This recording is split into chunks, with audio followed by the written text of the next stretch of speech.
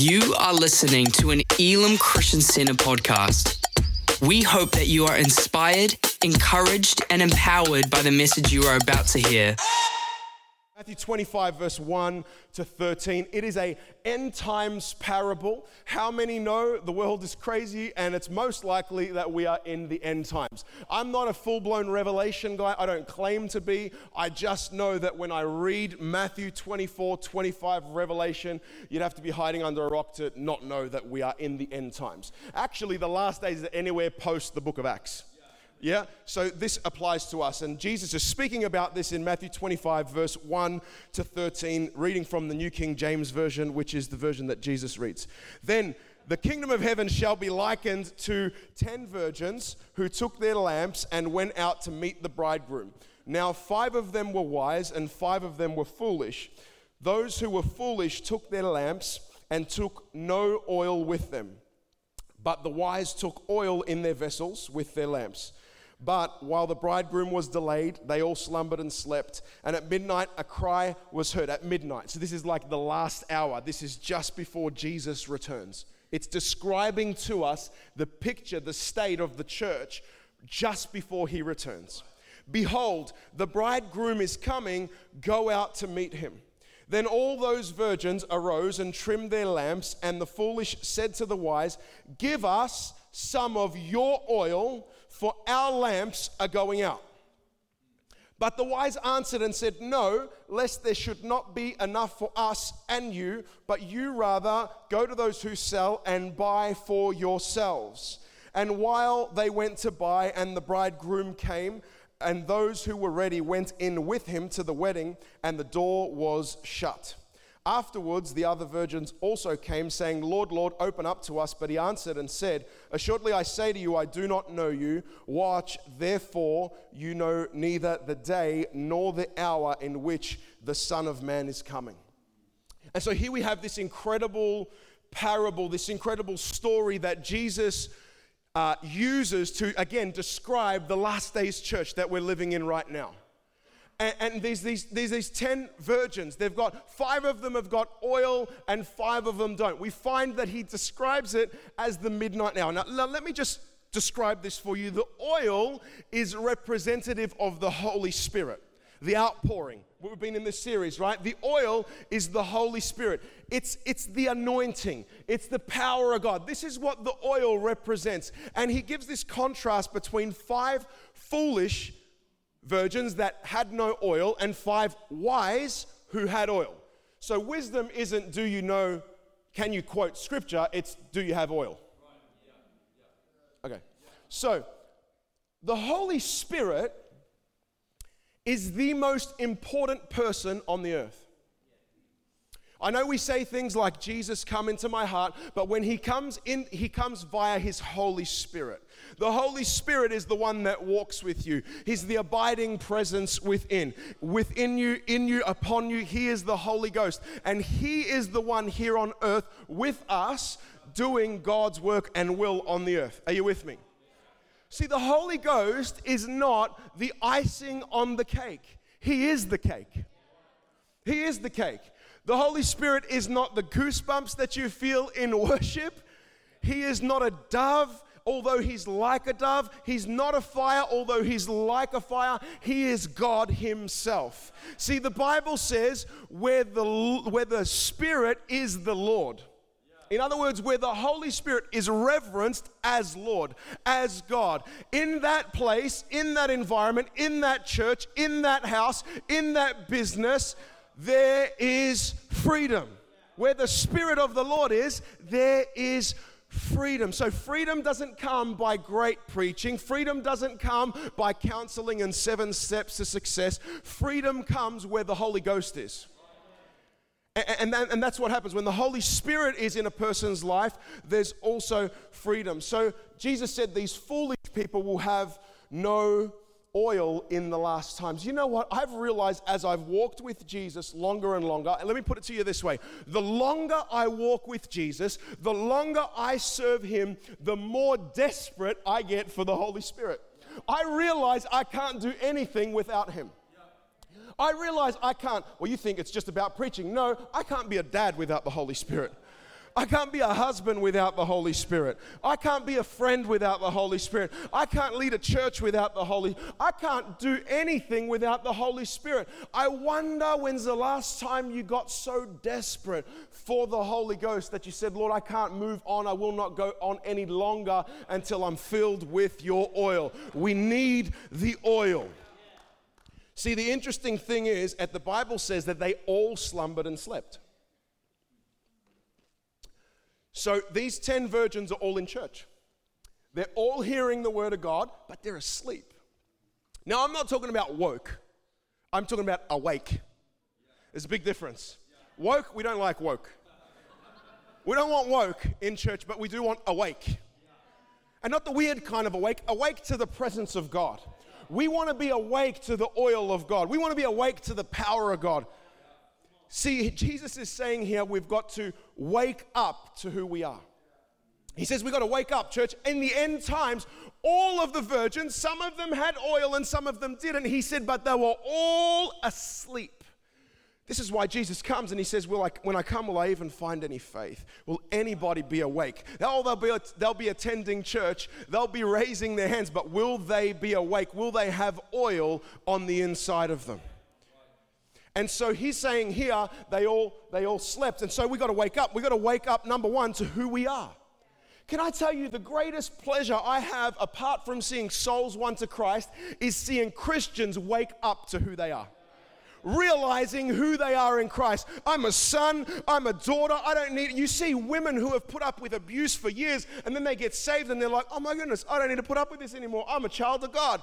Kick you to the curb, and then they move on because they wake up to who they are in Christ. Holy, righteous, called, chosen, all of that good stuff. Do you know who you are? You're not an average person.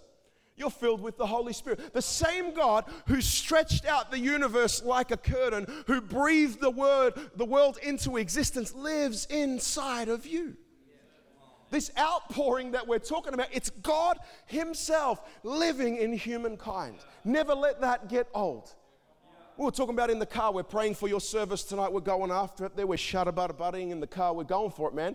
And we're like, man, isn't it cool that God would choose us to use? Isn't it cool that God would choose you at your workplace? Isn't it cool that God would use you? Why? It's not because you're any good, it's because you're filled with him. It's because you're filled with the Holy Ghost. So we got to wake up to who we are. Esther says to Mordecai, hey, if you know the story, she says, I can't go into the presence of the king because the law says anybody who goes into the presence of the king will die. And Mordecai basically says, hey, sweetheart, wake up to who you are. Do you know who you are? You got to step into, I know the law says one thing, but Esther, baby, I need you to step into the presence of the king. You're not going to die. You're going to get favor on your life. Church, do you know who you are? He's saying, Esther, you ain't a whosoever. Whosoever walks into the presence of the king is going to die. Esther, you're not a whosoever. And church, can I tell you, Elim Christian Center, you are not a whosoever. God has put you in this place for such a time as this. I see people just overflowing in this. Look at the angles of that thing. It's amazing. Just like, man, it's going to be filled with God's people, filled with the Holy Ghost, going out there, just leaking the Holy Spirit everywhere they go. In Jesus' name, stop acting like a whosoever. Woman that I prayed for before, you're not a whosoever. You're not a whosoever. I know some people treated you like a whosoever, but you're a daughter of the Most High God. You're a daughter of the Most High God. He says we've got to wake up to who we are. Number two, we've got to wake up to what we have. Wake up to what we have. You ever been like that with your kids? They always ask for like more toys. Do you know what you already have? Yeah. I want another Barbie. You got 43 Barbies. Stop. We'll go through the wardrobe. Do you know what you have? Can I tell you tonight that I just want to remind you of some simple but powerful stuff. Do you know you have the blood of Jesus?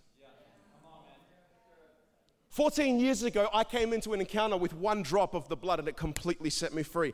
The blood of Jesus. No matter where you're at tonight, one drop of His blood can wash you clean, past, present, and future. Church, do you know what you have? You've got the blood of Jesus. You can walk into your kids' room and no matter what they're going through, they might be walking away from the Lord. Just tap the lintels of their doorposts of their room and just say, I claim the blood of Jesus over them. They're going to come back to Christ. They've got something going on in their body. I claim the blood of Jesus. Come on, parents in here, the blood of Jesus. The blood of Jesus. Can I remind you that you have the name of Jesus?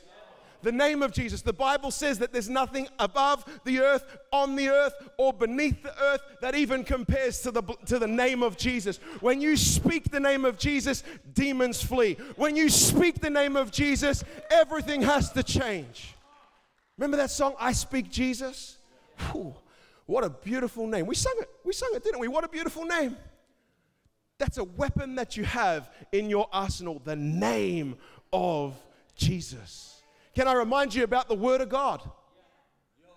Remember that time when you first got saved and you open up the Word of God and you're just super hungry for it, told you how to live your life, told you how to get to heaven. Every time you needed some kind of direction, you open up the Word of God. Can I remind you, the Word of God is more powerful, sharper than any two-edged sword. It's better than any self-help book.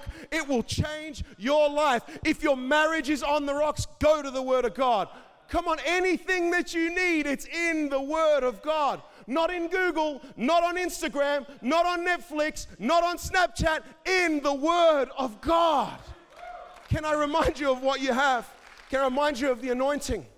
The anointing that, man, the Bible says that the anointing rests within every believer. You don't have to work for it. You just got to receive it. See, you guys thought I was like doing something super spiritual on the front row worshiping. I'm just saying, Lord, help. I need your anointing. I'm stuffed without you. The anointing, you've got the anointing. You are anointed, chosen for such a time as this. The anointing, the Word of God. I've just listed 4 of them. Can I remind you, we've got to wake up to what we have. And number 3, we've got to wake up to why we have it. See, not only do we need to know who we are, not only do we need to know what we have, we need to know why we have it. If you read the Old Testament, you'll find that Joseph, who we all know and love, he had this dream. And you know, there came a time where, I never saw this until recently, where Joseph forgot the dream that he had.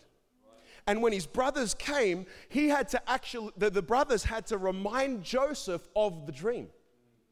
And so remind him of the dream that he had, and he first told the brothers. See, Joseph had all of the stuff. He got promoted, but he got so prominent, he got so important that he forgot the reason that he had it. And could it be, I'm just begging the question, could it be that you and I have become so comfortable, we go home, we flick a little white switch and lights turn on, we go home and we open up a tap and water comes out, we've got our beautiful homes, our beautiful cars, our great educations, we've become so filled up with all of our comforts that we've forgotten why we have all of these things, why we have the Holy Spirit. Can we become so comfortable that we become foolish and we forget to wake up to why we have it? Now, here's the beautiful part of the story. The foolish, and this is what I love, and this is what's happening. Can I tell you, this is what's happening right now. There's never been a time that I've been walking with Jesus anyway where people are so hungry for the Lord. Man, people are coming to Christ too easy. It's just too easy. We had a guy this morning that got baptized with his ankle bracelet. Like, just coming out of jail and just like, it's too easy to come to. You know why? Because the Bible says the foolish woke up to the fact that they were deficient. The 5 without the oil had this moment where they woke up and realized, we ain't got none. This is what's happening with the world. And can I tell you, Elim Christian Center, it's kind of happening with the church. And those that claim to have the oil, you and I, the Pentecostals, the world and the majority of the church is looking to us. This is what happened in the midnight hour. They realized that they got no oil. And I've read this parable a million times, and you get to lots of people preach about it and preach about the fact that when they asked for the oil, they said, go and buy it for yourself. And I've even preached it that way. Go and buy for yourself. So, the point of the message is we've got to go and establish our own oil, our own anointing, our own relationship with the Holy Spirit. And while that's valid, the Lord showed me something about this parable that I've never seen before. And here it is. When they woke up and they realized that they were deficient, they're looking to those who claimed to have it. Those who claimed to have it said, we don't have enough for both of us. It's pretty scary. That when the world looks to us, we've only got enough Holy Spirit for me. It says, lest we don't have enough for both of us. We've got to be so overflowing with the anointing of heaven that it spills out onto everyone around us. So they wake up and they look to those that claim to have it.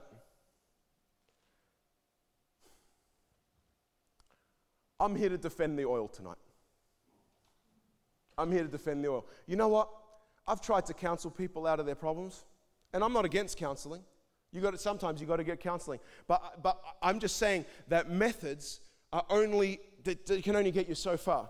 I'm here to defend the laying on of hands. I'm here to say, Elim Christian Center, I know what your roots are built on. I've read books about the history of this church and what God has done through this church. It's incredible. The history, what this is built on, Pentecost, the presence of the Lord, the anointing of the Holy Spirit. Can I tell you, we've got to defend the laying on of hands, speaking in tongues, healing the sick, raising the dead, cleansing the lepers. Freely you've received, freely give. This is the normal Christian life. Stop apologizing for the oil. You're an oily bunch. You're an oily bunch. And don't worry about all those that are dry. Forget them. Dry skin's ugly anyway. Don't apologize for the oil. We've got to be filled up with the oil of God, because good music is not enough. Although I love your amazingly excellent. But can I tell you, if the worship has no oil, it's useless. Great preaching is not enough. If the preaching has no oil, it will not break the yoke. The Bible says the anointing breaks the yoke.